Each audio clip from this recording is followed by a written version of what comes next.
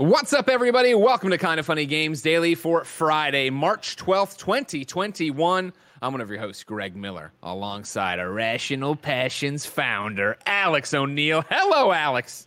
Hi, Greg. How are you? I'm great, man. This is fun. It is fun. Alex, how long ago was it that we met at whatever PAX it was? We met at PAX East 2013, where I pulled you aside in a hallway and confessed my love for you. Sure. That was 8 years ago, so just let that sink in. Yeah. And even then, you were doing Irrational Passions. If somebody doesn't know what Irrational Passions is, what is it? It's a small independent video game website founded by me and two other friends that has had multiple people come in and out of it over the years, many podcast hosts, many different shows, but it started July 3rd, 2010, which was a long time ago. Yeah, it was. I was 17 when that started, and now I turned 28 at the end of this month. So, God, what has kept you going? Why have you kept doing it? That's a very good question. I don't know. It's been different things throughout the years, right? Like at first it was it was new and it was fresh and it was fun. And then, more people got involved, and then it was a little bit of I want to do this for them. And I actually got to go places and meet people like you. And the first person I ever met in the video game industry was Ryan Davis, who I met at PAX East 2012 and the year before. And, just hit it off immediately, which he was such a wonderful human being. Yeah. And he remembered me. He was the first person that remembered me year over year. I saw him again in 2013, and he was like, "Oh yeah, you're Alex." I'm freaking out. Yeah, of course. You remember me? Me? Just this guy? Because even to this day, I'm just some kid from Maryland. That's all I ever think of myself as. And then similar deal with you and meeting you in 2013, and then going to Beyond 300 in 2013. And then more people came along, and 2014 Gamergate happened, and I think that was as someone who was so golden-eyed at the time, I know it's immediately got so serious, but as someone who looked at the industry with nothing but love, that was the pivotal changing moment of oh, this needs to be better. This isn't something I can just love without any caveats, and I hate that. I want to love things with no caveats. I want to make things better. I want to, talk to people, meet people, and make friends. And I just kept doing it. And the initial goal was to get, work at an IGN or a GameSpot or whatever. But it's been 11 years, so I don't know how that's going. But I'm here now, so that's pretty cool. Yeah. Well, you deserve it. You know what I mean? That's the thing. It's the reason Ryan remembered you and the reason I've always remembered you, right, is that you're so positive. You're such a good person. Your content's good, too. And, not only that, you surround yourself with talented, good people as well. And I think that's always been what's fascinating to watch about Irrational Passions is the content you guys put out, the chances you take, the podcasts you bring in, and the people you bring in, right? Again, how I am. I have absolutely shit memory. But for whatever extra life it was, we did our stream for 24 hours, and then the next weekend we flew out to be on your stream. And it was, me, Jen, and Joey out there. And, Jen cooked all the meals for it. And we hung out, and we had a hotel room that I think I crashed in for 4 hours. And otherwise, I was at your house in your basement playing with all these things, getting dragged through in Destiny 2 and all this stuff. And it was among some of my most cherished kind of funny best friend moments was going out there and being a part of your thing. Yeah. Two things about that with 2017, Extra Life 2017, the moment in my life, honestly. Best week of my life, hands down, because, you were there, and Jen was there, and Joey was there, and Portillo. Can't forget Portillo. But, also, literally almost every person who I've collaborated with, or we had for a time, it was the new 2014 era, 2016 era editorial team with the 2014 era editorial team of Irrational Passions, all these people that do not get paid because I also have no money, and they've just volunteered their time to me and have worked with me. So it was all of the people that matter in one place in my house, which is cool because when I was growing up, my house was where all my friends went to. So it's super weird that transgressed to you being there as well. And then also I forgot what the other thing I was going to say. Doesn't matter. Yeah, it was great, and you know, it meant a lot to me too, and it's that moment is still like those are the moments I live for. Yeah. Moments like this, and just getting to hang out with cool people and talk about video games, right? Like that's what I love at the end of the day, and I love video games. I love how each person takes something different away from them. Yeah. And that's great, and I'm always, at least right now, because I don't know how to quit, I'm going to continue doing it. Good. And we'll see how it goes. irrationalpassions.com, right? That's the place. Not just me. I just be clear, you know, like Jarrett. You're a one-man show. You do everything. You edit everything. Nope. You do all the podcasts by yourself. I understand. I'm the same way. You know what I mean? Yeah, carry it on your back. Get out of here, but I just, you know, it's worth noting. Jarrett Green, Mike Burgess, Scott White, Quinn Hoffman. Those are the other 4 folks with me. And then I've done the podcast, Irrational Passions podcast, which is like kind of separate from the website, kind of not. You know, it's just like the first thing. I've done that with Scott Guthier, who's like, you know, been my best friend since middle school, and Tony Horvath, who's been my best friend since high school. And Nalbashin, he stepped down from the show as a permanent host, but like he's still like part of the family. So it's all these people. It's not just me, and you know, the people in the past that have worked for the site. And I can't take any credit for most of the stuff there, but like I'm happy to have had some part in putting a spot together for them to make it. Fantastic. Everybody go check out irrationalpassions.com, where they talk about video games just like we're about to, because there is so much Xbox news today. Who would have thought that when they were doing the Xbox Bethesda presentation yesterday during Games Daily, they would have to bleed over to this Games Daily as well. But there's so much, and we're going to talk about it all and more, because this is Kind of Funny Games Daily. Each and every weekday on a variety of platforms, we run you through the nerdy video game news you need to know about. If you like that, be part of the show. Patreon.com/kindoffunnygames. Of course, on Patreon.com/kindoffunnygames, you can be part of the show with your questions, comments, concerns, and your squad up requests. You can get the show ad-free, and you can get the show with the exclusive post show we do each and every weekday. However, if you have no bucks to toss our way on Patreon.com/kindoffunnygames, no big deal. You can watch us record the show live on Twitch.tv/kindoffunnygames, just like King Franchise 88 is, Lakers Head is, and the 2432 is, Lexi Gunner, Celtic Queen. You know them. They're all there watching right now, and they have a special job. Go to kindoffunny.com/you're-wrong and tell us what we screw up as we screw it up, so we can set the record straight for everybody watching later on youtube.com/kindoffunnygames, roosterteeth.com, and listening on podcast services around the globe each and every weekday. Housekeeping for you. No show to promote today. Instead, everybody, go send Andrea Renee some sweet, nasty love. She posted this tweet today. You may have noticed I've been quiet here. Well, it's because I'm on day 3 of my hospital visit. My medical team is trying to figure out what is causing me excruciating abdominal pain. A couple leads so far, but this is not how I thought this week was going to go. Go over, give Andrea Renee, the busiest lady in the business, some love. She needs it now more than ever. Thank you to our Patreon producers, at Nanobiologist, Mick Abramson, Blackjack, Trent Berry, and Blackjack again. Today, we're brought to you by Logitech and HelloFresh, but I'll tell you about that later. For now, let's begin the show with what is and forever will be the Roper Report. Really quick, before I get into the do-to-do-to-dos, Alex, I just want to let you know I love you. I love you so much. Yeah. You're one of the best people. But also, could you turn down your headphones like just a tiny bit? I can kind of hear Greg coming through your microphone. I'm getting the bleed. I'm too loud. That's me. Everybody, I'm sorry. Greg, Sorry, I got it. You're just so fucking loud, Greg. All right. The Roper Report. Time for some news. We got 8 items on the Roper Report. The Baker's dozen. We'll start with story number 1. Parris Lilly was right.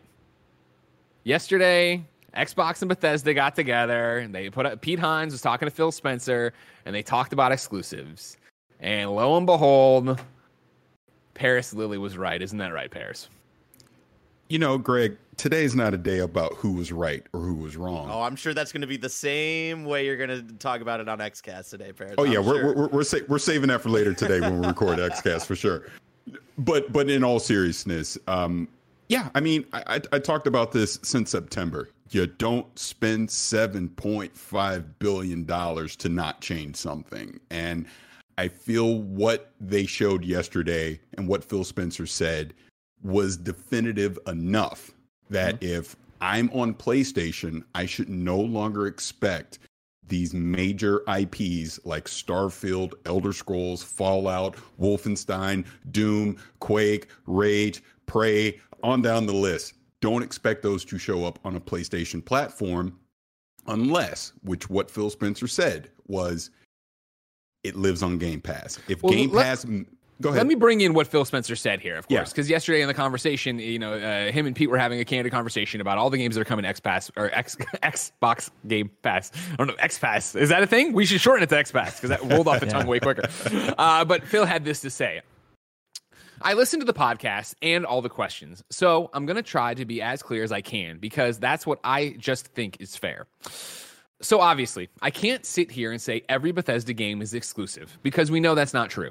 There's contractual obligations that we're going to see through, as we always do in every one of these instances. We have games that exist on other platforms, and we're going to continue to support those games on the platforms they're on. These communities of players, there's communities of players. We love those communities, and we'll continue to invest in them. And even in the future, there might be things that have either contractual things or legacy on different platform that will go do. But if you're an Xbox customer, the thing I want you to know is that this is about delivering great exclusive games for you that ship on platforms where Game Pass exists. And that's our goal. That's why we're doing this. That's the root of this partnership that we're building. And the creative capability we will be able to bring to the market for our Xbox customers is going to be the best it's ever been for Xbox after we're done here, end quote. Of course, on Twitter, Parris Lilly tweeted, "Ha! Xbox plus Bethesda is doing exactly what I said they should do on the XCast with this roundtable," cry emoji. To which the man, Phil Spencer, responded, "Did make me laugh listening to your reco and knowing that you nailed our plan. Always learning from Parris, ... How good did that feel, Parris Lilly? I'm not going to lie. That felt pretty freaking good. It really did. In this sense that, again, like I've said before, I just tried to look at this logically the entire time. Like, if you're going to spend that amount of money, those IPs are valuable. You're trying to drive people towards your ecosystem. You're trying to drive people to subscribe to Game Pass.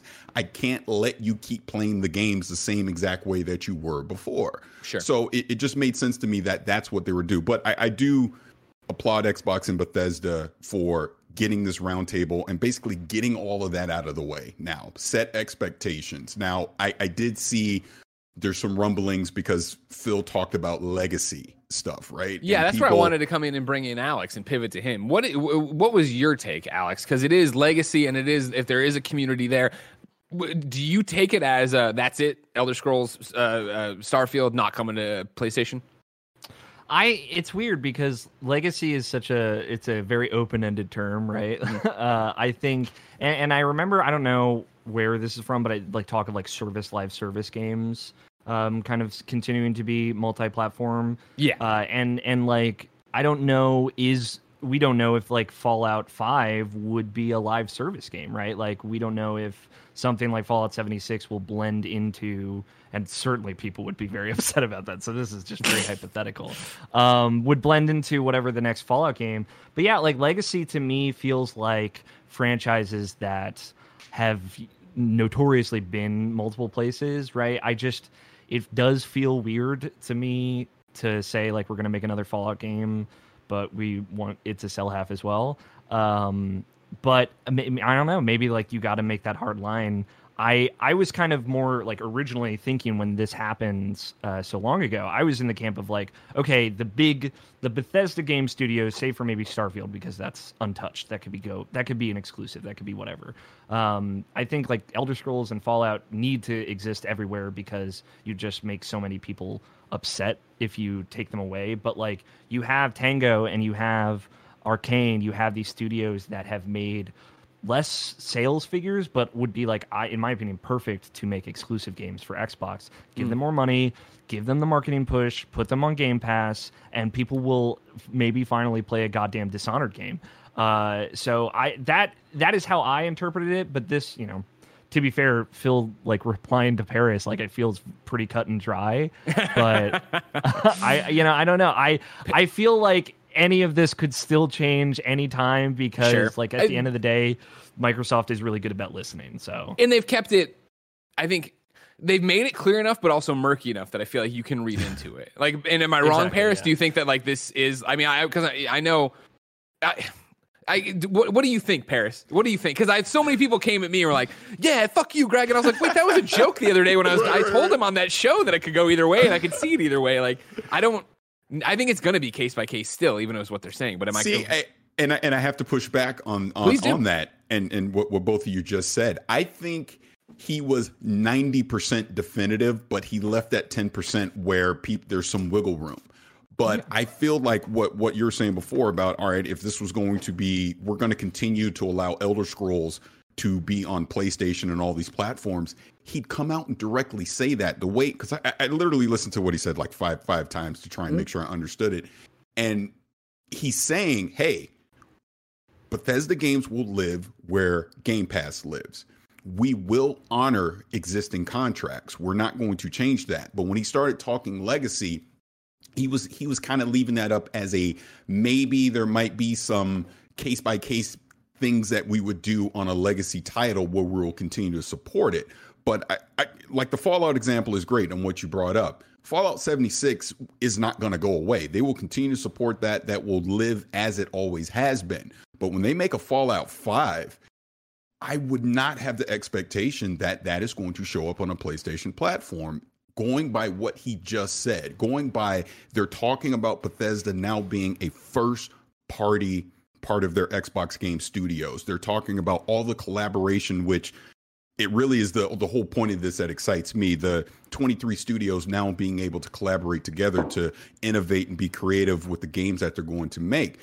But going back to the original point of all this was a business decision. This is, forget the exclusive talk. I know everyone wants to get mad about that stuff, but Microsoft made a business decision that you keep telling us that we don't have enough games. Well, guess what? We just went and acquired this publisher and all of their intellectual properties, and we're making that a part of our platform. Versus saying, oh, we're not changing anything and you're still playing those games where they are. It isn't about the one-off $70 sale of a game. It's about getting you to subscribe to Game Pass. That's what they're trying to do. I thought that was interesting. Alex said in his thing, right, of like, well, like cut your profits in half. I think they're looking at it way more as fuck the profits. Let's get subscribers. Exactly. Let's get people into Game Pass. They want to basically get you, what is the term? Brand loyalty to their ecosystem, right? Yeah. They're saying, hey, yeah, we're taking away from PlayStation, but we're giving you a low-cost option with the Series S. You can play it on the PC. And with xCloud, I was messing around with Wolfenstein on xCloud today. We're allowing you to play it on your mobile device, or you can play it on a smart TV. That's their strategy moving forward. Now, because I'm looking at the chat, some people are like, Parris, just wait until you see Starfield show up on PS5. Here's what I'll say to that. If there was a legal contract obligation for Starfield to show up on PlayStation, Jim Ryan would have said it yesterday. They'd have said it. They'd have let you know. They would have let PlayStation Nation know. Don't worry, Starfield's still coming to our platform. But once we get past the next 18 to 24 months of any legal obligations they have, I would have zero expectation for anything to show up on PlayStation. What I would say here too, like the key thing at the end of this statement is delivering exclusive games to ship on platforms where Game Pass exists. And I know we got a question on this, Greg, if you want to, I don't know if you want to. The nanobiologist writes into patreon.com/kindafunnygames and says, hi, Greg and Alex. Alex, this was submitted before the show, but I know you're killing it. Proud of you, buddy. Greg, how does it feel to be so wrong about the Bethesda deal? Man, fuck you, Mick. Come on. I never said it was definitely, I was like, Greg, I said it could go either way. Don't paint me in this corner. I'm not one of the people. I wasn't one of the. Give Parris the title of CEO, man. Just fucking quit and give it all to him, baby.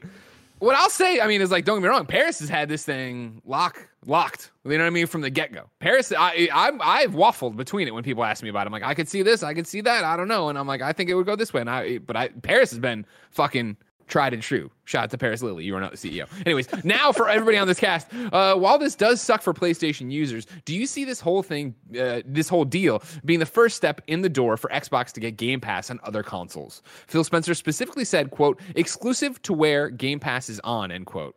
This was very specific wording. So, could we see ways for this to work out even more in Xbox's favor that could lead to a return on investment for Xbox faster and for all the fans being able to play these games? Alex. Yeah. Yes. Correct. This is it. This is the way Xbox wins, is by putting Game Pass on PlayStation. Like the way that they just, it's over, there's no more fight anymore, is if their service is just the ubiquity of it, right? It's just like, oh, you want to play a Bethesda game on PlayStation? Buy $15 a month Game Pass, which is the only way you could play it on PlayStation, or you could buy it independently on Xbox, or just have Game Pass on Xbox. Like Game Pass on Switch and PlayStation and everywhere is like, I think their plan, whether or not they can achieve that, I'm very excited. That's end to game find for out. them, right? That's been as they've marched forward with Game Pass and talking about putting it, onto your computer, onto the xCloud, all that stuff. Then it gets to the thing we've all been saying now, of like, all right, cool. What's the first TV that comes with Xbox Game Pass installed? Has it ready to stream? Has it ready to go? But then, Parris, are you still holding out hope that Game Pass comes to Switch or could possibly come to PlayStation one day? I personally wouldn't hold my breath for that either, because especially with Nintendo, what's the incentive? Why would they care? Nintendo's Nintendo. They do what they do. I don't see them wanting Xbox to invade their ecosystem basically by saying, hey, you can play Halo and Gears and all this other stuff, on the Switch. They don't need Xbox to do that. The one-offs they've done with like Ori and Cuphead make a lot more sense. Like I could see a scenario if and or when Banjo-Kazooie eventually comes back, that's on the Switch as a one-off, sure, right? Yeah. Which I would also equate to the PlayStation. You will see various one-offs still happen, but there's no way in hell PlayStation's going to put Game Pass on their platform. I just don't see it. So to your Banjo example too, I think, and this is granted not a Bethesda game with Banjo, but stick with me. I think that's one of their things they're talking about with legacy on different platforms, right? Where like a Banjo-Kazooie, you think of Nintendo still to this day. I think personally, maybe because I'm old, but it would be the idea of that would happen, and it wouldn't be like, oh, what the hell's going on? Blah blah blah. You were talking about them needing it, right? Like if you need this, and I think that's what's the most interesting thing about Nano's question is that, in the current ecosystem, this isn't going to happen. You would have to have it get that Game Pass is such a juggernaut and Xbox is doing so well that both Nintendo and PlayStation have to look at it and go, we have to be a part of this. And I think as we continue to talk about the incredible sales of the Switch and the incredible attach rate, and we have NPD numbers coming up in the show eventually, like Nintendo thinks they're king shit. They don't need it. PlayStation dominated last generation. The PlayStation 5 is still on the tip of everybody's tongue. You can't get it. They think they're king shit. They're not ready to do this. Like Game Pass will have to make more deals. Xbox first party would have to get so much bigger. And then I do think it would have to be that Xbox really pivots away from even making consoles for PlayStation to think about doing this. I completely agree. I'm sorry. Go ahead. Oh, sorry.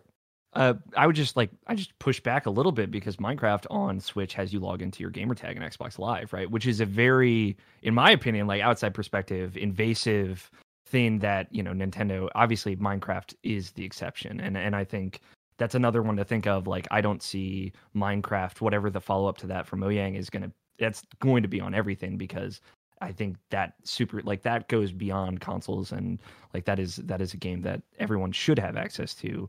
But like also right now, like you were saying, Greg, that the conversation is one thing, but in 10 years, if it's not just Bethesda games, but many other different types of things that can only exist on Game Pass, and we maybe start seeing a shift to Game Pass exclusive titles, games that you cannot buy, but you have to subscribe to Game Pass to get, a la Netflix original series, then the conversation is different. Like, these games only exist here. So PlayStation, if they wanted you to have access to that game on their platform, or Nintendo, which again, this is a big stretch right now, but in 10, 15 years where the ecosystem is totally different, that is what Microsoft is playing toward, I think. Yeah. Well, more Xbox stuff to go. Parris, I know you have other victory laps to take. So if you, we can see you later. Of course, you're recording the Kind of Funny XCast this afternoon. I'm sure you, Gary, Snowbike Mike, are going to have some kind of weird pillow fight. Be so happy about everything that's happened this week. Thank you so much for making the time. It's so weird. I always tell him. Yeah, thank you for having me. Anytime, Parris. We'll talk to you later. All right. Moving on with our Xbox stuff, though, because there's still way more Xbox to talk about. Number 2 is that 20 Bethesda games came to Game Pass overnight. Today's their official day, but you know how time zones work. Let me run you through them. Dishonored Definitive Edition, console, PC, cloud. Dishonored 2, console, PC, cloud. Doom 1993, console, PC, cloud. Doom 2, console, PC, cloud. Doom 3, console, PC, cloud. Doom 64, console, PC, cloud. Doom Eternal, holy shit, console, PC, cloud. The Elder Scrolls 3, Morrowind, console, PC. The Elder Scrolls 4, Oblivion, console, PC. The Elder Scrolls 5, Skyrim Special Edition, console, PC, cloud. The Elder Scrolls Online, console, and PC. No, Cloud and console. The Evil Within, console, PC, cloud. Fallout 4, console, PC, cloud. Fallout 76, console, PC, cloud. Fallout New Vegas, console. Prey, console, PC, cloud. Rage 2, console, PC, cloud. Wolfenstein, The New Order, console, PC, cloud. Wolfenstein, The Old Blood, console, PC, cloud. And Wolfenstein, Youngblood, console, PC, cloud. What a fucking lineup, Alex. Yeah, that's like probably 2,000 hours of games if you had some time to kill. It's, we always talk about Game Pass being the best value in gaming. And I think this shows such hey, this is what we're talking about. This is why we bought Bethesda. And it's the hope that I saw so many people overnight and then into today tweeting about like, yes, fucking finally try Dishonor. Oh my God, everybody overlooked Prey. Get into this. And I think for the amount of people that probably missed New Vegas, like go play these games that are awesome that you've heard about that you do in, of course, with Game Pass. Being the Netflix of games that it is jump in, have a taste of it, and if it doesn't work for you, jump onto one of these other 19 games you have to go from.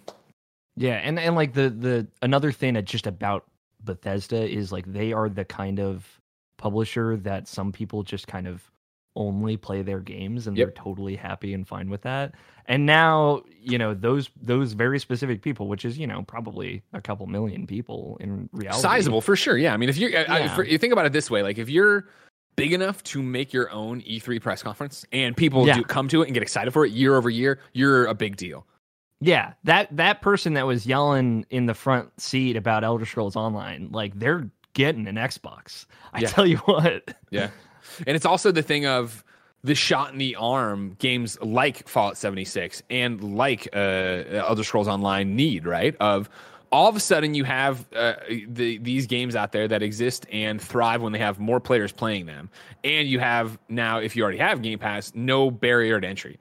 You get to jump in and try Fallout 76, and probably if you've never played it before, go, oh man, this is what was everybody talking about? Not ignoring the years of work that have been done to it and added to it and where you're at. And like Elder Scrolls Online obviously has such a dedicated community that you get in there. If you're looking for that new kind of thing, that's going to be there for you. That's going to be what you want. Let alone all these great games that Prey, I think, got an 8. At IGN back in the day from Dan Stapleton. Like I was just thinking the other day, actually, when all this didn't Prey get like Prey, didn't that one have it? I remember this because I was the person assigned to gameplay footage for Prey. Prey was weird because I think we had only gotten PC codes or something. PC code. Yep. And there was some really buggy things happening with Dan's save. If you don't mind, I'll read from the IGN review because I again was thinking about playing Prey the other day, and I went back and looked at Dan's review from May 2017. Right, it has an 8.0 on IGN, but it does say when Prey launched, this is Dan. I had a game-breaking bug on PC that prevented me from recommending it. That's now been patched, and so has this review. It's now updated to cover our experiences on all platforms. It was initially scored as a 4.0 on PC. Yeah, that was really bad. But instead of Prey, Greg, play Dishonored 2. Yeah, play Dishonored 2. I always tried with the Dishonors. You know what I mean? Like, this is something that, to Alex's point, I love certain Bethesda games, right? And it was me and Keza talked about this earlier this week on Monday of like how it feels like when one Fallout or one Elder Scrolls hit with you, it's hard to then get to another one and be like, oh my God, this is even better. This blew me away because you have that hook to it. And so when I look through a Bethesda game list, it is the fact that I fucking loved Fallout 3, right? But New Vegas never hit the same heights. 4 didn't. 76 definitely didn't, right? Yeah. I loved Skyrim, but like I didn't beat Skyrim even. I played however many hours grinding. I spent one afternoon listening to podcasts, crouched behind a guy in a cathedral, and I would hit him and I would get the +1 stealth, and then he would sit back down and I'd hit him and I get +1 stealth, and I just did that over and over and over again listening to podcasts. Like I played that game a very certain way to get through it or whatever, but I'm not the Bethesda guy. Like, I don't get me wrong, Pete Hines is a friend of the show and stuff like that, and there's games from them, franchises. So Fallout I'm going to play, I'm going to love, that I'm all about. But, like, looking at this list, it's like, oh, man, I've tried Dishonored, didn't work for me. I tried Prey, didn't stick for me. Like, Wolfenstein, I'm not a shooter guy. Like, I'm not a Bethesda person in the same way there very much are Bethesda people, and I'm glad there are, and I love that there are. And you look at, like, somebody like Rahul Kohli, who's obsessed with Doom, right? Like, that's awesome that exists. Yeah, and I would also say, like, Dishonored specifically is phenomenal. I love Dishonored 2. It has some of the best level design, 3-dimensional level design, even 4-dimensional level design. And people who play that probably get what I mean by that, of any video game, but it's like a slow burn, right? Those first 2 levels are very, very slow. But honestly, once you get to, like, level 3 and 4. It's incredible. It's some of the coolest levels ever. But if you are a Bethesda person playing on Xbox Game Pass for the first time, might I also remind you that you would now have access to Destiny and the entirety of Kingdom Hearts. Totally. More importantly. So more importantly, okay. Just go play Kingdom Hearts and then come talk to me about it. Sure. And I'm sure Avengers will be on there one day, and then you'll see what a real game's like. Yeah, sure. You know what I mean? All right. Believe it or not, still more Xbox news to wade through. This is number 3. We're going to actually go over to IGN, where Rebecca Valentine, a green reporter there, just got hired. I've never heard of her before, writes, Xbox has confirmed it's planning a Summer Games event of some kind this year, and Bethesda is heavily involved in its planning. During today's roundtable discussing the recent Xbox acquisition of Bethesda, Xbox Marketing General Manager Aaron Greenberg and Bethesda Global Marketing and Comms Executive Aaron Losi confirmed that they were, quote, in the planning phase of an event sometime this summer that would include more news about what the partnership between the two companies would entail. No further details were given, though Greenberg did add that they were planning did add what they were planning was sort of the event traditionally would be held at E3. Let me tell you, that's not how Rebecca wrote it, and I took out a lot of words and changed in a lot of words, but you got the fucking gist. All right, everybody, it's Friday. Are you surprised at all by this, Alex, or just happy to hear a confirmation? No surprise. I mean, the way they phrase it, this is going to probably be the one with all the world premieres, that. This is that show. So, yeah, I mean, I love Xbox's show every year. People always are like super underwhelmed by it because they overpromise and underdeliver or whatever. Yeah. But I'm here for it. Like, anytime Phil Spencer gets out on stage, I just love that dude. I'm like here to Dude, I love Phil. Yeah, no, totally. Yeah, he's the best. This is the one that, and I know, stick with me because this will be a clip you fucking throw in my face later, but this could be the one that delivers, right? Like, in terms of, you're talking about overhype and underdeliver. Like, if there was a one. This has got to be the one, right? Let's just get BJ Bernardo in the mix. BJ writes into patreon.com/kindafunnygames, just like you can, and says, hi, y'all. With a summer event confirmed for Xbox and Bethesda, does Bethesda Studios have anything that could be ready this year? Does the other Microsoft studio have anything ready? Or is Halo Infinite the only Microsoft exclusive we will get over the holiday season? Alex. I mean, Microsoft had said a little bit that they have unannounced games for this year. Yes, they have confirmed that, there's more stuff coming this year that's unannounced. I don't know, like Ghostwire is a thing, and obviously Deathloop, and both of those are like in this weird Sony vortex. I don't know if those would count. Not the weird Sony vortex. Is Deathloop out by, when did Deathloop get delayed to? That's May, or that's is that May? That's May. Yeah, so that'll be out by whatever the usual E3 time. You'd have to talk about, and it'll be interesting to see how they handle that if they just let that go to the PlayStation thing and don't mention it or whatever. But I mean, down BJ's list here, right, of like, actually from the bottom up, is Halo Infinite the only Microsoft exclusive we will get over the holiday season? I say no, but I mean, I also think that includes stuff that's come out a little bit earlier. Like, both, I think about it, Xbox and Bethesda have been making games. They have, they were prepared. It's not like they were chilling on ice waiting for this acquisition to happen. There's going to be more stuff, right, Alex? Yeah, and Cuphead, The Delicious Last Course, has to come out eventually. Barrett and I always thinking about it. I assume Barrett just haunts your nightmares. It wakes me up in the middle of the night. I'm in cold sweat. And I'm like, I need more Cuphead, please. I need more I need to hurt more. Also, like a game that I am excited about. I'm not positive that it's exclusive. I believe it is. But Scarlet Nexus is coming out over the summer. That's like very, very anime action JRPG that is from some of the folks that developed Tales of Vesperia. Yeah, that's everywhere of all time. Okay, but I know like that has a big Xbox marketing push. Sure. And that was announced on their stage. Tales of Arise is a similar situation that has a big Xbox marketing push. So Microsoft's certainly going to make you feel like those games are exclusive with the way they're going to talk about them. And I could see those being Game Pass things. And I still think that is right now their game. My realistic expectation is no, they don't have actually anything else coming out this year, because next year, I swear, and I'm going to keep saying this probably year over year, like next one's going to be the one, but like I don't think Hellblade's ready. I don't even think Halo's going to come out this year still, but that's just me. What about Fable? Where are you putting Fable? Fable nowhere. I mean, I guess like that's a game that we only heard about last year and in theory could have been in development for a long time, but I just feel like if they had, if that game was going to come out this year, they should have shown a better trailer than it last year, than just like kind of a joke that it was CG. But I don't know. We'll see. They're keeping a lot of cards close to the chest right now. I think their E3 conference this year is going to be banger. I think it's going to be like, because I think it will be talking about what these first parties are doing. You'll get Perfect Dark, you figure, more State of Decay. I'm talking about Xbox, obviously, in general, not just Bethesda. What everybody else is going on to, and what the Starfield. You have to imagine there's something of substance there you want to put out there and talk about at this summer event. If you're again, to be talking about the fact that as Reb's story talks about, that it's going to be Bethesda and Xbox. They will be there. There will be something happening at that event together. What are you showing that is coming to your platforms? And I think that is when you do confirm, like, here's Starfield, here's the date for it. Probably in the you hey, Parris, Lily was right. Have little Parris pop up and say exclusive, only on Xbox and PC on Game Pass. Let me ask you a question though, Greg. Starfield, they date it. What is the year in that date? Dude, that's my thing. Is honestly, I don't think they will date it. I don't think they will date it because I think I think in classic Bethesda fashion, because of course their games, and I should say Todd Howard fashion, the games are ginormous and huge, and they're going to be fucking done when they're done. And I think now more than ever, with Xbox in control of, like, you coming under the Xbox umbrella, and I'm speaking out of turn, of course, because I'm not a business person and I'm just a student of the industry, and I just talk about it all the time. But Same. Taking that responsibility off your shoulders, and something I've talked about with Tim Schafer, since Double Fine's been acquired, and obviously Psychonauts 2 this year, Double Fine's been acquired by Xbox. It is that idea of, like, cool, get back to just making games. Don't worry about, like, satisfying a shareholder or a board or something like that, or worrying about, like, how you're promoting it. We can take care of all that when you come into that fray. And so I do think that you get a taste of Starfield and there is no date, and it is a done when it's done kind of thing. Because, that just doesn't ever end well when you start putting dates on things. And I think we've seen the industry start to move away from that a bit, except for something like last year when they're like, we got to promote the PlayStation 5. So say God of War is coming next year. Corey's like, what? We can give you a logo that, like, freezes over. Good enough. That's it. God, thank you. Yeah.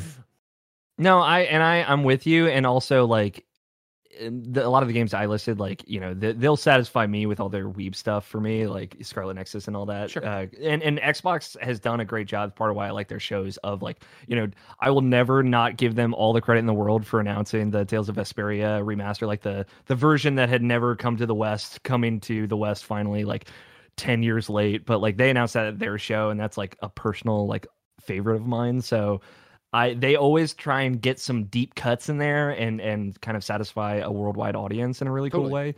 Well, so I think it's going to be exciting. I think they're trying to expand what the Xbox brand means. I think for the longest time, Xbox brand has meant Gears and Halo and Forza, and then, in FPSs. And it's like, that was fine for a long time. It helped them obviously in the 360 generation, but I think it hurt them in Xbox One's generation, let alone the fact that the Xbox One was mismarketed from the jump and had no vision.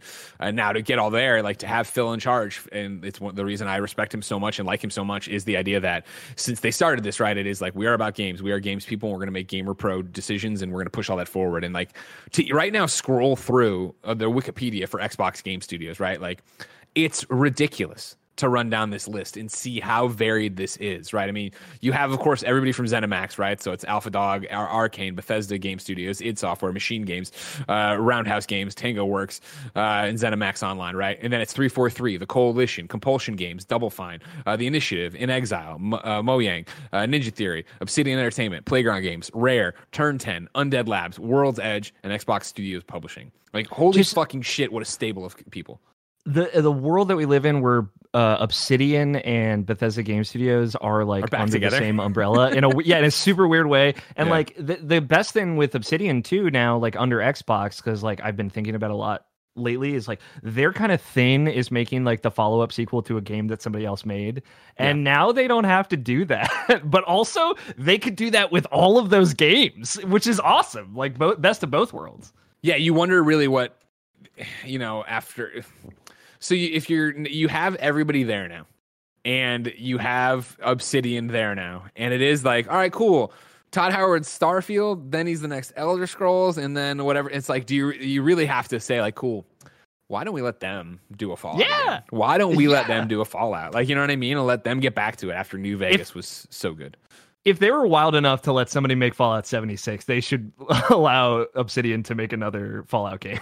Yeah, exactly. And especially off the success of Outer Worlds. Worlds. I got to think about it every fucking time. Every like, single time. The tree they had to come out in the same year, too. I think about it in the sense of, like, Outer Wilds. Andy Cortez, a wild guy. He loves that game. And then Outer Worlds. Yeah. That's a lot. All right. You know, Barrett, I thought the wild and trees world and space made sense, but you're right. Andy Cortez is a wild guy, and I'll never forget it again. I'll never forget it again now because of that. Thank you. It's a very insular mnemonic device. I love it. Let's get you one more piece of Xbox news before we get to another Xbox exclusive news after the ads. Number 4, we're talking about this thing coming in the summer, but is there an Xbox event coming this month? This is Jez Corden over at Windows Central. A short while ago, noted Microsoft expert Paul Thurrott, tweeted that Microsoft is planning a series of events in the near future revolving around Windows and Xbox, with the gaming show slated for March 23rd. More recently, though, our own sources, it seems that this event looks to have shifted slightly to Friday, March 26th. We've heard that the show may offer a glimpse of some upcoming Xbox games for 2021 and possibly beyond.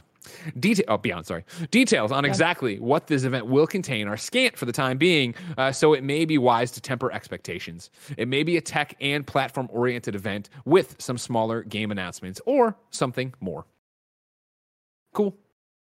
I'm always down for more events. I'm always down to see what's going on. I want to know what Xbox is doing. I'm always down to see them strengthen their portfolio. I'm always down for more events unless E3 lasts 3 years. So just there's a line. It was one of those things where, God, you don't even. I'm not trying to harsh your vibe, Greg. I just want to be responsible here. Want to let the folks know, please, God, don't do 6 E3s again. But it's actually really funny, right? Because obviously we are still in the pandemic and we're still all work from home and the world's shifted and yada yada yada. The other day, we're planning next week, which is just outrageous for kind of funny content with. The Snyder Cut, with Falcon the Winter Soldier, with all the regular game stuff going on, with now Square Enix presents, yada, yada, yada. And then Blessing hit me up and he's like, hey, are you doing any of these GDC things?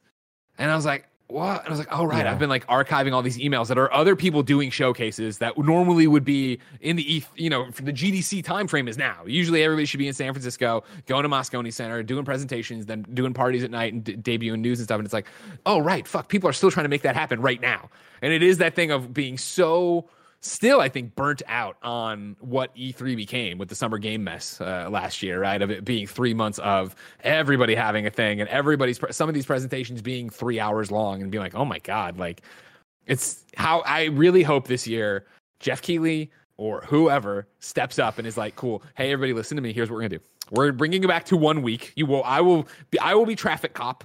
You will all go and get your moment. You'll all get your couple hours to do your presentation, but let's just get it all in 1 week of fucking concentrated entertainment and excitement. Yeah, I please hope so. Please. You know what I hope, Alex? What? It's that people go to patreon.com/kindoffunnygames to be part of the show. Of course, over there, you can get it with the exclusive post show and you can get the show ad free. But guess what, Hoss? You ain't watching over on patreon.com/kindoffunnygames. So let me tell you about our sponsors. We'll start with Logitech. Gaming headsets are important. You want a headset with a good mic, good sound, and a headset that feels comfortable to wear. That's what's best about the G733 wireless gaming headset from Logitech G. The G733 Lightspeed wireless gaming headset comes with 2.4 gigahertz wireless connectivity, front-facing dual-zone light sync RGB, dual voice mic technology, Pro G audio drivers in multiple colorways to choose from. It also has total freedom with up to 20 meters of wireless range with Lightspeed Wireless. Keep playing with more than 29 hours of battery life. Play wirelessly on PlayStation 4 with stereo sound. With front-facing dual-zone light sync RGB lighting, you can personalize your headset lighting across style and comfort. The reversible suspension headband is designed for ultimate comfort during long play sessions. Each G733 colorway has its own unique headband design. There's also a soft dual layer of memory foam that conforms to your head and contours around your jaw for a better seal, reduced stress points, and delivers longer lasting comfort. It's available in multiple colorways, each with its own vibrant reversible headband and corresponding ear pads. For a limited time, Logitech G is offering our listeners express shipping at logitechg.com. Use the code KindaFunny Daily Free Ship 38 for express shipping today. That's express shipping for all Logitech G products with the promo code KindaFunny Daily Free Ship 38. Hurry now, since the promo expires in 3 days. Next sponsor is HelloFresh. What's HelloFresh? With HelloFresh, you get fresh, pre-measured ingredients and mouth-watering seasonal recipes delivered right to your door. HelloFresh lets you skip those trips to the grocery store and makes home cooking easy, fun, and affordable. That's why it's the #1 meal kit in America. HelloFresh cuts out stressful meal planning and grocery store trips so you can enjoy cooking and get dinner on the table in about 30 minutes or less. With more than 25 recipes to choose from each week, there is something for everyone to enjoy. All recipes are designed and tested by professional chefs and nutritional experts to ensure deliciousness and simplicity. Kinda Funny loves HelloFresh. Joey uses it all the time. Kevin is on the HelloFresh train, and even me, Greg Miller, has used it before for some quesadillas. And I love the idea, Alex, of just not having to think about it. You pick it. What are you saying? You've done it? Is that what that was? Yeah, I do HelloFresh every week, man. Oh, what have you been cooking lately? I made this, like, you know, the farfels, the little bow tie. I made like a roux sauce, Parmesan roux sauce with farfels and like roasted in the oven, red peppers and cucumber last night, or zucchini. So good. It was so good. Me and my best friend. Yeah, me and my best friend cook every week, 3 times a week. Go to HelloFresh.com/12games. Yeah, I got that right. And use the code 12games, that's 12 games, for 12 free meals, including free shipping. That's HelloFresh.com/12games, and use the code 12games for 12 free meals, including free shipping. HelloFresh, America's #1 meal kit. Alex, are you ready for more Xbox news? I was born ready. I love talking about Xbox. Let's talk about Halo Infinite and how it won't let you dual wield. We go to GameSpot, where Eddie writes, Microsoft has released another deep dive video on Halo Infinite, in which several developers from the team spend 44 minutes answering questions about the game, which was originally supposed to launch on the Xbox Series X/S, launch with. I don't know what's up with me. It must be the end of the week and the wheels are falling off. Alex, I'm skipping words and sentences. And then on top of that, in the ad, my brain was like, you know what? You see all the words. Let's start throwing them out of order. And I just started saying them out of order. But I got there. Like, I landed the plane. But, like, I don't know what I'm doing. You were too excited last night. You couldn't sleep. So I was so excited to do the show with you. I was just, like, so pumped about it. I couldn't do it. Wearing my Snyder Cut shirt, having a great time. Anyways, back to this. Sorry. One feature that won't be in the game, at least initially, is dual-wielding weapons. Introduced in Halo 2, the feature has been critical to many players' loadouts since then. The whole video is treat. With Sandbox designer, it's just trees. It's treat. The whole video is treat. That's not me. All right, that's Eddie. With Sandbox designer Quinn Del Hoyo, lead world designer John Mulkey, campaign lead artist Justin Dings, and gameplay director Troy Mashburn, answering numerous questions that fans submitted on Twitter. Among the things that we learned is that dual wielding is not in the game. Del Hoyo said dual wielding is not currently in the cards, at least at the moment. Quote, whenever you set out to make a game with the size of Halo Infinite, there's so many things you can do. I think we have a very talented team where we can do anything, but we can't do everything, he said. The developers said 343 instead chose to focus on Halo Infinite's weapons, gunplay, grenades, and melee, as well as equipment. Also in the video, it is confirmed that Halo Infinite will adopt the Uncharted style of cinematics, in that there won't be any distinct cutscenes. Instead, cutscenes will blend into gameplay without giving you a black screen or a hard stop as the series did previously. There will be a seamless transition from gameplay to cinematics and vice versa, the studio said. We also learned in the video that there are no playable elites in Halo Infinite. Quote, this is a Master Chief story and a Spartan story, Del Hoyo said. Alex, I have no idea. What do you care about Halo? Is that one of your games? It's not one of my games, but I will say, so Halo 2 and 4 are like my favorites. As someone who, again, I've played half of 5 and all of the ones before that. Never played any of the spin-offs. And I like this because you can dual wield in them. So I'm like unreasonably upset about this. But I'm like, I need my 2 needlers. This is the only way I play. No, I mean, it's probably fine. Like this game seems to have like a very different vibe than an even numbered Halo before. Yeah. So, but Halo 2 is still the best one because you can hold 2 needlers and it's the best. It's fair enough. Yeah, as you know, like I've played a bunch of Halos. They've never been my thing, my jam. I number one for Halo Infinite because I do want to see what a modern Halo looks like from learning from every other game that's come before it and see where you take this franchise. And more than anything, I am excited to continue to hear about Halo Infinite as 343 is doing these deep dives, right? Like for years now, I've said that if developers just talked more, people would understand what they're doing and why. I think this is the best way to do this, where, hey, we're going to do a 44-minute video. We're going to drop this information out there, and we're going to have this conversation with you, especially for a game that's been delayed so much, right? I mean, a year beyond its initial release, to get it out here and fill that gap, and then also make you understand why we're doing things. Whereas I think this could have easily slipped out in an interview as a throwaway. Oh, you can't dual wield. And then there's no follow-up. There's no explanation of what you're doing. For them to come out and be like, listen, for the scope we're doing and for what we're focusing on, and I know equipment is such a big part of Halo Infinite, as we've seen with the grappling hook and a few other things. Like, I, as a non-Halo fan, the more they talk about the game, the more I am interested to try it out. And I think that Halo fans in general are going to come to it no matter what. So you have to try to build those bridges. Yeah, it's weird because like I'm a huge lover of Destiny, and like especially like right now, Destiny is kind of at its best, and it makes it have like a weird relationship because, like, to be perfectly honest, like I'm not a huge fan of Halo 1, 2, or 3. I've never played Reach, which are the Bungie Halo games, but I way prefer how Destiny is, how it feels, how it shoots, its powers, its ability set, especially right now with like Stasis and the new subclass and all that. So it's to think of Halo, and it's very reductive, but like as the kind of dumbed down version of that, like it would take so much for me to really, really love that. But like if there is any game to do it, it seems like Infinite could be the one to potentially do it with its way different approach to design. So I am also optimistic. I'm hopeful that a modern Halo will be really, really cool. Big shout out for you mentioning Destiny. The chat kind of popped off there with people freaking out that somebody's talking about Destiny. I love Mr. Brawl 96 Destiny mentions. Those are my Destiny raid clan. Corbinox Season of the Chosen is so good. It is so good. The story is incredible right now, y'all. You can go talk to Fran about it. You know what I mean? Greg, we get back to Destiny. What's up? I think about it every so often. Please, I think about it every so often. Yeah, play with me. Remember, I was running with your crew back in the day. I know. Yeah. Come back. There's a new subclass. But am I going to be super lost and not understand anything? And this I mean, the good for me. You're going to play through, Beyond Light, the new expansion, and that will, I think, onboard you very well. Plus, like the new subclass, the Ice subclass, people hate it in PvP, but nobody likes that anyway. I don't. Just me. I'm just speaking from my experience. It's just trash. It's exactly what I do. I built a career out of it. Just trash the things you don't like. Make other people feel the same way. But like, there's the newest power that they added in the new season of the Chosen to Stasis, the Ice subclass, is like you as a warlock, you can like hold your grenade and charge it and turn it into a turret. Yeah. So you have like a little turret with you too, which is like just buck wild. Anyway, Destiny's great. Everybody should come play Destiny. I played Destiny with Andrew and Renee the other night. You just gotta come get in the gang. Let's run Deepstone Crypts. We'll get you. There's a lot of stuff. Yeah, Gondor's Condor is very much behind it here in the chat. He says, Greg, just do one session and then see how it feels and see how you feel.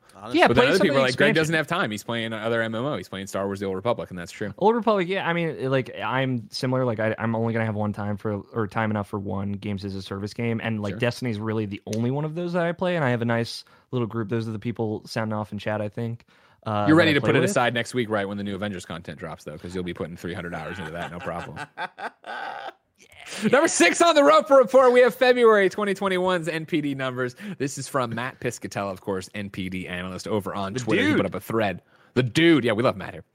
February 2021 consumer spending across video game hardware, content, and accessories reached a February record of $4.6 billion, 35% higher when compared to last year.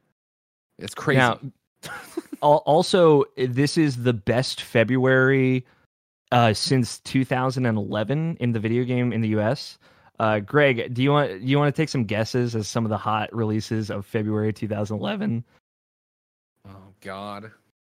Now I want to point one out here. I'm terrible at dates. I said that at the beginning. So like, even what the fuck was that in February 2011? But I have a list. Don't worry, I'm ready. Sure, for please. you. Well, I know you did. I didn't think you're setting me up to be like, oh, you have nothing? Dead air. Then this conversation goes nowhere. Let it die. I do want to point out one very interesting one, and one that I love. I don't know if you played it, and it's an old deep cut. Stacking came out on February 8th on PS3. The first ever free PlayStation Plus game, day and date. Right. This was it launched with PlayStation Plus, the first year of PS Plus. That's what we were in 2011. Think about like Double Fine, a Microsoft company, setting a huge precedent, especially like look at this year with PS5 and what they did with PS4 at its launch. Like huge, important game. I don't think Stacking was like the number one best-selling game of February. But like I honestly, looking at this list, I have no idea how or why that was like a hot month in video games. Like some of the other releases, Bulletstorm came out, the original release of Bulletstorm, the People Can Fly game where you can do violent things to people. Killzone 3 came out. There you go. That's why everybody's out there. That's gotta be it, right? They were all about Of course, that one. You remember everybody loves Killzone 3 Mario Sports Mix, which is like arguably the worst sports Mario game. Yeah, I don't know exactly what was going on in February. I can tell you though that Little Big Planet 2 came out in January of 2011. There you go. The I was feeling literal, I was keeping it going. The only retail physical copy game for review I have ever got in my entire life. Okay, that's an interesting one. I'm glad that's the one they pulled out for you. Yeah, I don't know. That was a weird one, but I was stoked. Well, that's the thing about like this. Like all the numbers are insane right now for everything in this month, and it's like, well, yeah, it's the pandemic continues to do it. Let alone new consoles and the fueled hunger for new games and things like that. Year to date spending totaled $9.3 billion, 39% higher than the same period in 2020. Nintendo Switch was the best-selling hardware platform in both units and dollars in February. Unit and dollar sales of Nintendo Switch hardware in February were the highest for any hardware platform in a February month since the Nintendo Wii in February 2009. Total lifetime dollar sales of the Switch hardware now exceed the Nintendo DS, making Switch's Nintendo's second best-selling platform in U.S. tracked history. Wow. Nintendo Wii ranks first. Switch is currently the seventh best-selling hardware platform of lifetime in U.S. dollar sales. That's like a big deal. The DS These is are all big great. Deal. Yes, this is insane. And the Switch is selling better in its fourth year than the Wii was selling in its third year, which was arguably a heyday right after coming off of Mario Galaxy, going into not Skyward Sword yet, but like Mario Galaxy 2 is on the horizon and stuff like that. Yeah. Like this is a huge deal. It's crazy. Yeah. This is insane. Yeah. You think it's going to outpace you think it's going to beat the Wii? For sure. I think there's no doubt, especially if Nintendo is going to put out revised hardware this year. 100%. If they put out that bigger screen and we all buy it again, I'm going to buy it. You're going to buy it. Barrett's going to buy it. We're all going to be there. And you know what? No regrets. My Breath of the Wild 2 on that rumored better Switch. You know what I'm saying? Yeah, exactly. Give me better frame rate, and I will take whatever you. I'll pay $300, $400. What do you want? What do you want, Nintendo? I'll pay it. It'll be interesting to see what Monster Hunter Rise does, too. Obviously, such an audience for that. And again, a portable one ready to go, and we'll see. Continue, though. PlayStation 5 ranked as the second best-selling hardware platform in February in both unit and dollar sales. PlayStation 5 is currently the fastest-selling hardware platform in U.S. history, parentheses, total dollar sales after 4 months in the market. Of course, insane, and if they could just have more on the shelves, they'd be selling even better. It's possible that PlayStation 5 would be number one if, in a perfect world, there was infinite stock of it, but that is the weird advantage Nintendo has right now, and they're not letting up on it, which is very interesting. In terms of the top 10 here, Super Mario 3D World plus Bowser's Fury debuts as the best-selling game of February. The title also ranks as the second best-selling game of 2021 year-to-date, despite the lack of digital sales tracking for Nintendo-published titles. So remember, they're saying if you didn't buy it digitally, that doesn't count here, and it's still kicking ass. And I bought it digitally, so I didn't count there, and it's still kicking ass. Little Nightmares 2 launched as the sixth best-selling game of February. Little Nightmares 2 ranked as the fifth best-selling game on Xbox platforms, while placing 10th on PlayStation. Bandai Namco jumped on this and said, in less than a month after its release, Little Nightmares 2 has reached more than 1 million units sold, making it the first title developed by Bandai Namco Entertainment Europe to do so in this time frame. This also means that the Little Nightmares franchise has now reached over 5 million players, a very important milestone for this Western-led franchise. Super cool. Super cool for them, and you can now see why we've talked about it multiple times on this, where when Tarsier's like, yeah, we can't do Little Nightmares anymore because we got bought and Namco has that. Bandai Namco is so quick to put out and be like, we wish them well, but there will be a little more Little Nightmares. We will continue to make Little Nightmares with somebody else. Don't worry about it. Yeah. Your top 10 overall, though, for the month of February looks like this. Number 1 and new, Super Mario 3D World, like we talked about. Number 2, Call of Duty Black Ops Cold War. Number 3, Persona 5 Strikers. Yeah, baby. Big deal. Love it. Persona 5 Royal, best game, period. Yeah, Persona 5 Royal, best game. Persona 5 Strikers, very fun. And very fun. I would agree with 8 that it's given. And because people are like, "Oh, is it your game of the year?" And it's like, I've only played two games this year that have come out this year, and like I really like Strikers, but like even with the 2 games I've played, I couldn't even confidently tell you it's my game of the year so far. It's not just a Muso game, so it's cool. Number 4, Spider-Man Miles Morales. Number 5, Madden NFL 21. Number 6, as we said, Little Nightmares 2. Number 7, Assassin's Creed Valhalla. Number 8, Mario Kart 8 Deluxe. Number 9, Animal Crossing New Horizons. Number 10, Call of Duty Modern Warfare. And then also Alex was excited because he was like, I'm going to get to talk about MPD. And then Matt Piscatello was like, awesome. And sent you this. What did Matt Piscatello send you on Twitter? He said a detailed breakdown of like the more specific spending, but like it's worth noting, like everything is up, game hardware, accessories. I think like the DualSense controller was like the best selling controller. Like everything is, all numbers are going up, which is a big deal. Like accessories, like the video game market to the point is like very much thriving in a way that it hasn't in February for a long time. Which it makes a lot of sense considering people are trying to get a PlayStation 5 by like sitting on wait lists that are comparable to like vaccine wait lists. So it makes sense. 2 more stories, but they can both be summed up really quickly. Number 7, Outriders has confirmed that their next patch is going to give the way to turn off the motion blur. You can toggle motion blur. They also have improvements. I'm reading from GameSpot. Improvements to matchmaking and a whole bunch of other stuff. But more than anything, that motion blur that everybody hated, they're working on getting rid of. And then number 8, no college football until 2023. This is Eric Van Allen at GamesIndustry.biz, who says a new report says that EA's college football revival won't be arriving until a few years from now. While heartbreaking to me, of course, somebody's looking forward to this game. Also completely what I expected. When they announced that football was back and they were like, we're just starting work, you're like, ain't seeing it this year, probably ain't seeing it next year. So even 2023, I think, is best case scenario, but we'll see. Let it cook. Take your time. Alex, I'm excited to throw the old pigskin back at Memorial Stadium there in Columbia, Missouri when I can, but that's still so far away. If I wanted something more immediate, say what came to the mom and grop shops, where would I go? You would go to the official list of upcoming software across each and every platform as listed by the Kind of Funny Games Daily Show hosts each and every weekday. Yeah. Out today, Journey of the Broken Circle, PlayStation 4, Xbox One, Dead Age 2 on PC, Heaven Dust on Xbox One, Self, Where's My Father, Xbox One, Pascal's Wager, Definitive Edition PC, Crash Bandicoot 4, It's About Time, PlayStation 5, and the Xbox Series X/S. SoCo Dice on Switch, Pink Man Plus on Switch, Bloodroots on PC, Cyrilum Ultimate on PC, Explorer of Yggdrasil on PC. Yggdrasil. New dates for you. Borderlands 3's Director Cut has been delayed until April 8th because of the storms in Texas that threw everything off. And then Dying Light 2 has a development update coming next week. Next Wednesday, they're going to do a presentation they were talking about. So what that'll be, we'll have to wait and see. It sounds so grim. What a grim way to phrase Very this. grim for a game that keeps going through so much trouble to just be like, we're going to do something next week. We hope you're excited. Like, oh, all right, am I? Should I be? What are you going to say? The parallels between Dying Light 2 and Dead Island 2 are very unfortunate and very, it's a bummer. You are wrong, ladies and gentlemen. We ask you to go to, if you're watching twitch.tv/kindoffunnygames, we ask you to go to kindoffunny.com/you're wrong and tell us what we screw up as we screw it up. Guess what, Alex? Perfect show. Nobody's in here saying anything. Nailed it. I didn't have access to the Google Doc anyway, so I'll take it. That's what you get. Yeah, you know what I mean? Don't worry about it. Don't worry about what's happening over here, Alex. It's the perfect show. Perfect show, everybody. Thank God. Just watch it go.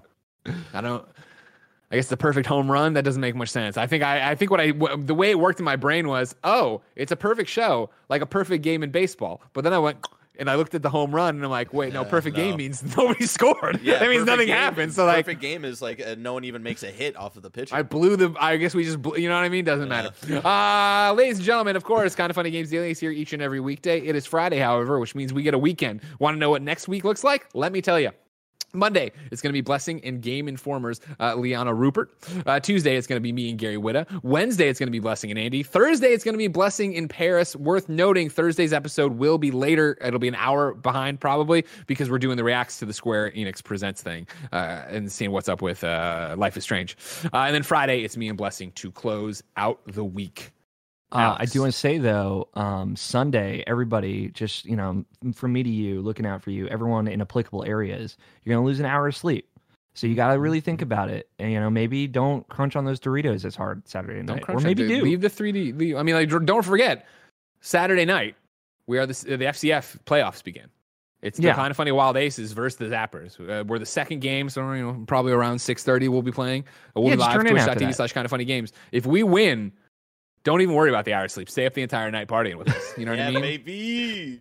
And if we lose, we never speak of the FCF again. All right, we just if you win, we're gonna play Destiny all night. We're gonna run the Deep Stone Crypt raid. I'm not gonna lock you into this, Greg. You don't have to. I'm definitely not raid ready. I'm definitely you're not raid ready. But ready. I was like thinking, like I might like that bet. If we win, I turn on Destiny with you that night. Maybe I'm. Hey, if you want to play Destiny Saturday night, I will always be down. I'll start a download, so I'm ready to see whenever. 60 FPS, 4K on PS5. It's super. You see, it's right there. It. I'm gonna do it. Oh yeah, all right, baby, we're doing it here. I'm gonna slap on the backbone. I'll download it. And now download Kingdom Hearts 3. All right. Alex, we got to go do a post show on patreon.com/kindoffunnygames, of course. Before we go do that, where can people keep up with you? If you want to follow me personally, you can follow me at AlFighter27 on Twitter and everywhere. If you want to add me or whatever. If you want to follow Irrational Passions and hear more of what they do, at Irrational Pod is kind of like the general handle. That we do a lot of stuff, so I'm just going to run through it real quick. I'm on Monthly Nintendo Show with Mike Burgess. We talk about Nintendo every month. We're going to be recording a new episode soon. With Scott White, we're going to be talking about Bravely Default 2. I do the beginning of every month with Scott White, his bi-weekly show, RPG University. We take a look at all the RPGs coming out every month. And then every other Saturday, releases on Tuesday, is the Irrational Passions podcast. It's been going on for almost 11 years. In July, it will be 11 years. It is very casual. It's chill. Scott and Tony are chill dudes. We just hang out. And talk about video games, talk about what we've been playing. Sometimes we talk about some headlines and some news if there's stuff we want to talk about. We are bi-weekly every other week right now just because of my health and my recovery process for some personal stuff. But, in the future, like in the past, we might be weekly again. So check it out. Sounds good. Ladies and gentlemen, we got a post show to do over on patreon.com/kindoffunnygames. But of course, you can watch live twitch.tv/kindoffunnygames. You can watch later youtube.com/kindoffunnygames. You can listen on podcast services around the globe, no matter where you get the show. Thank you very much for listening, being a part of it. We love and appreciate you. Until next time, it's been a pleasure to serve you.